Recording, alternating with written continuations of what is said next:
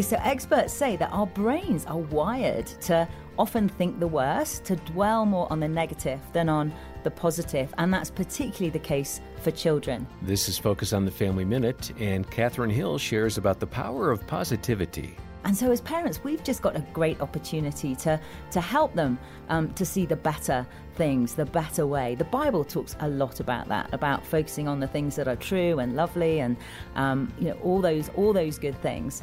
And so as parents, we can help them think well, and that actually changes the neural pathways in their brains. The Bible talks about the renewal of our minds, and I think scientists call it the plasticity of the brain. It's the same kind of thing.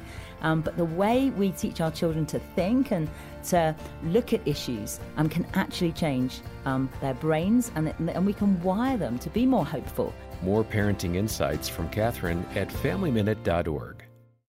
It's time to level up. Give your kids a safe, faith-focused, and biblically based community, and so much more. Join the Adventures in Odyssey Club.